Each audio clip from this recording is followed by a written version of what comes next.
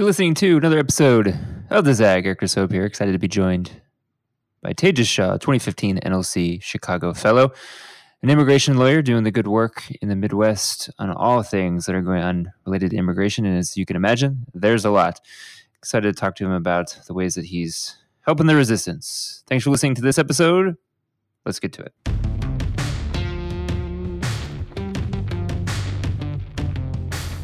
So in terms of being the type of lawyer you ended up being, what's the backstory on how immigration was the place you decided to go into? Good question. So partially by design, partially by default. My parents immigrated here in the 1970s from India. And so I've always sort of been surrounded by immigrants and grown up hearing the stories about, my dad got here with $6 in his pockets and it was snowing and he didn't have a jacket. Every time I hear the story, it seems like the amount of money he had in his pocket was slightly different.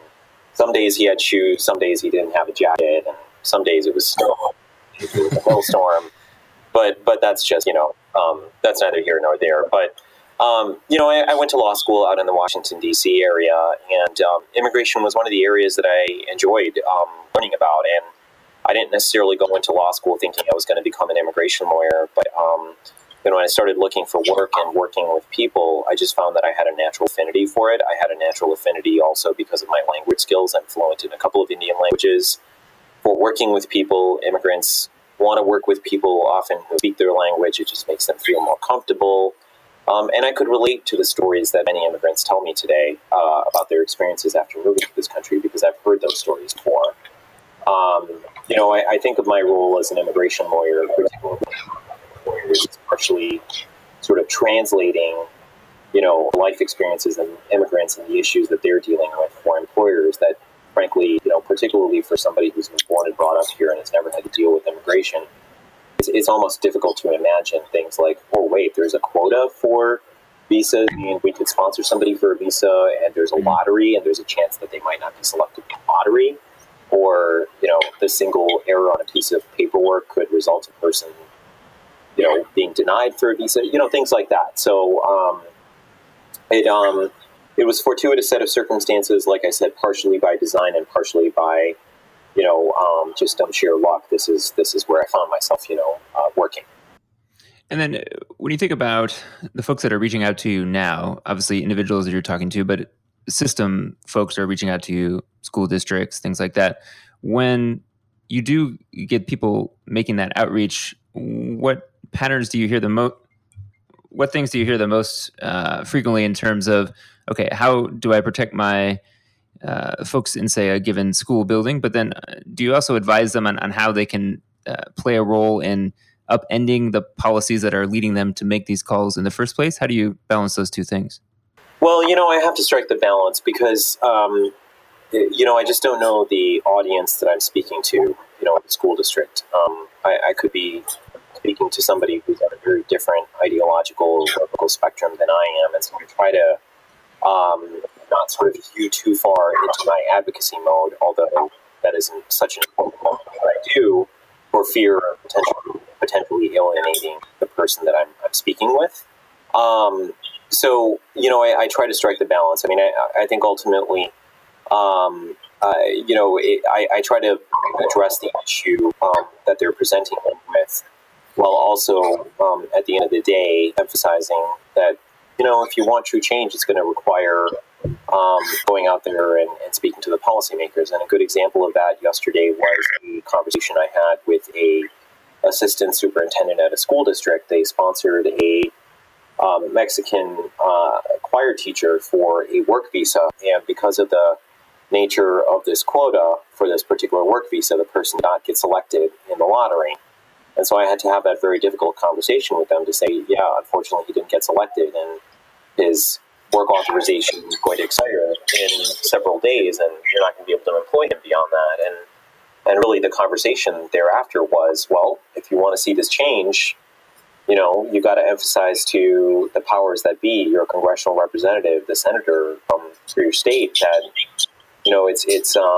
that these are the real world impacts of these changes. We have a shortage of teachers right now across the state and in this country, and here we have a highly talented, highly gifted educator who the school district wants to keep, but federal law and policy won't allow them to do that, So that makes sense. And then if you were advising somebody who's paying attention to the midterms that are coming up in November, and immigration is a key issue for them, what would you want them to listen for in a given candidate to make them feel like, oh, this is going to be someone who's going to champion in a progressive way an immigration stance that I want someone to take? I guess what I would be looking for is a consistent record of having taken positions on immigration issues, and not just somebody who is sort of speaking up now that it's convenient for the midterms.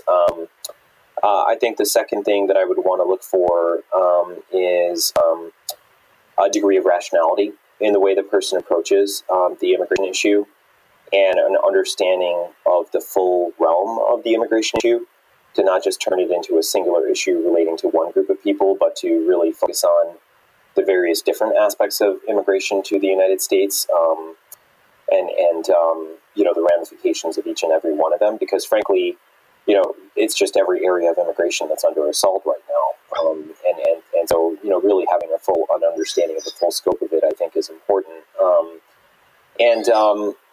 Somebody that has a track record of being able to accomplish something, to me, is incredibly important. And accomplishing something, I think, requires, an understanding of when you need to be combative and resist, really backwards policies like what, we see with the travel ban and, the attempt to take funding from certain cities and states that have policies that the Trump administration doesn't like. But then also understanding when there might be an opening there to work together and get something done. Because at the end of the day, from working with my clients, I know that they just want stability. They want peace. They want to know that, they're going to be able to stay here and concentrate on all the things that we take for granted, and not constantly be fearful about, either being deported or their visa not being renewed. I'd be looking for somebody that has a track record of caring about these issues. I'd be looking for somebody that demonstrates an understanding of the issues, because I think that there's a lot of misinformation, and it demonstrates a holistic understanding of the different areas of immigration, and somebody that can also show the ability to know how to get things done. And then out of these groups, which one do you feel ultimately can play the biggest role in rallying for positive change? Is it the private sector, more traditional businesses, or is it the tech sector? Well, in some ways, I see them as being one and the same. If you talk about the Facebooks of the world, or you talk about the Googles of the world, I do think that they're incredibly important. But I think that if you look at the more progressive realm of politics, I think you're going to see that the Facebooks of the world and the Googles of the world are already out there, and they've been shouting hoarse for over a decade for progressive immigration changes in policy. I think where there's a greater need for change is what I will call Main Street America. The small businesses, the agricultural employers, for example, in places like Iowa and Nebraska, who are heavily dependent on agricultural labor. That's often, labor from other countries. That's where I think we really need to see some more rallying, because those are the groups, I think, that are going to be most influential on those groups of legislators who I think are the biggest impediment right now to meaningful changes to immigration policy. And then I think one of the most striking stories in all these immigration stories that we've seen since 2016 is what's happened recently with the separation of children.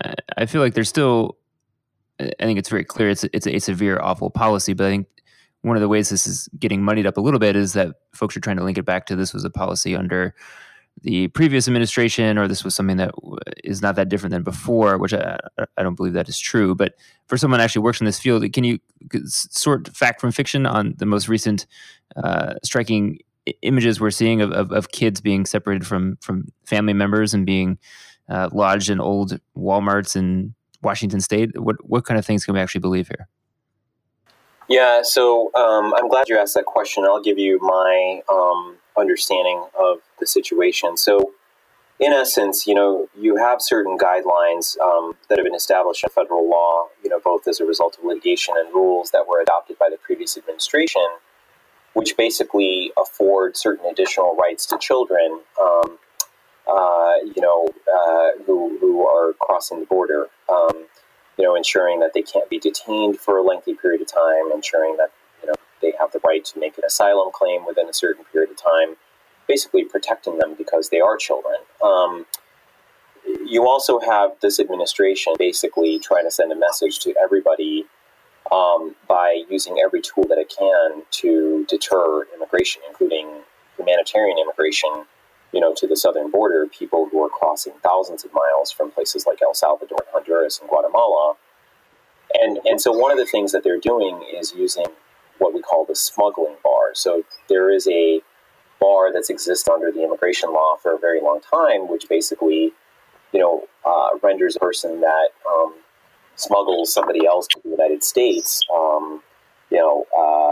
inadmissible and basically ineligible to obtain an immigration benefit. Now, that bar has never been applied to refer to helping a child or family member enter the United States as smuggling. So, when you look at the chain of migration that often happens, I shouldn't use that word because it's been turned into frankly, an ugly word. But if you look at sort of the flow of migration to the U.S., often what happens is that you have a family member, such as a mother, that first comes to the United States, and they raise some money, and then they help a child come to the United States after them. The administration is basically treating that as smuggling and using a variety of legal maneuvers to try to separate, children from moms under those circumstances, and basically, using certain guidelines that were established by the previous administration to protect those kids who are crossing the border as a way to separate them from their parents. And you have numerous examples of that.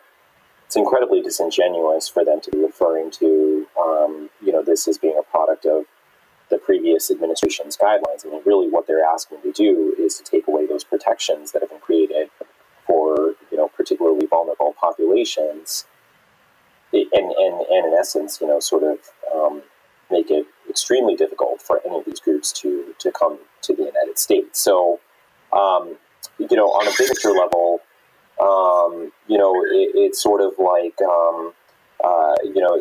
basically saying, well, we don't have the rules that we want to play with, and so we're gonna do the worst that we can with the rules that you created, and oh, by the way, the situation is a product of the rules that the previous administration created.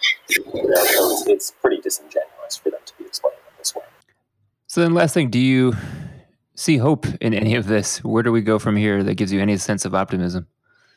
So it is a struggle sometimes to see hope where we are in terms of how we cross this place, because when you're dealing with immigration policy on a day-to-day basis, you feel very pessimistic on certain days. But it's sort of one of my favorite things about Obama was his rhetoric, and there was one particular statement that he used to refer to over and over again, which really sometimes picks me up when I'm feeling a little bit down, which is that the arc of history tends to bend towards justice. And if you look back in history, this is not the first time that the United States has had a really ugly phase with immigration. I mean, if you look at the late 1800s and you look at the first half of the 20th century, we basically made it impossible for the Chinese to immigrate to the United States with the Chinese Exclusion Acts. And there were massive riots, and Chinese were mistreated. And it was only in during World War II, when we realized that we needed the Chinese to become our friends, because of conflict with Japan, that sort of changed. And it just tells me that as a country, we've gone through these stops and starts and really struggled at times with our identity as an immigrant nation. And it's always been smooth sailing. And while that doesn't justify or in any way make it easier to deal with where we are, it does give me a sense that, in the long run, better sense is going to prevail, because everyone in this country came from somewhere, I do think that that's going to win out at the end of the day. Now, there's going to be a lot of work that needs to happen to help us get there, and we're going to have to push the wheel forward, each of us in our own way. But I do see a lot of hope there, and I just don't think that the situation we have right now is sustainable. And I also think that as time goes by, the negative impact of the policies that this administration is carrying out are going to become clearer and clearer. And that's my hope.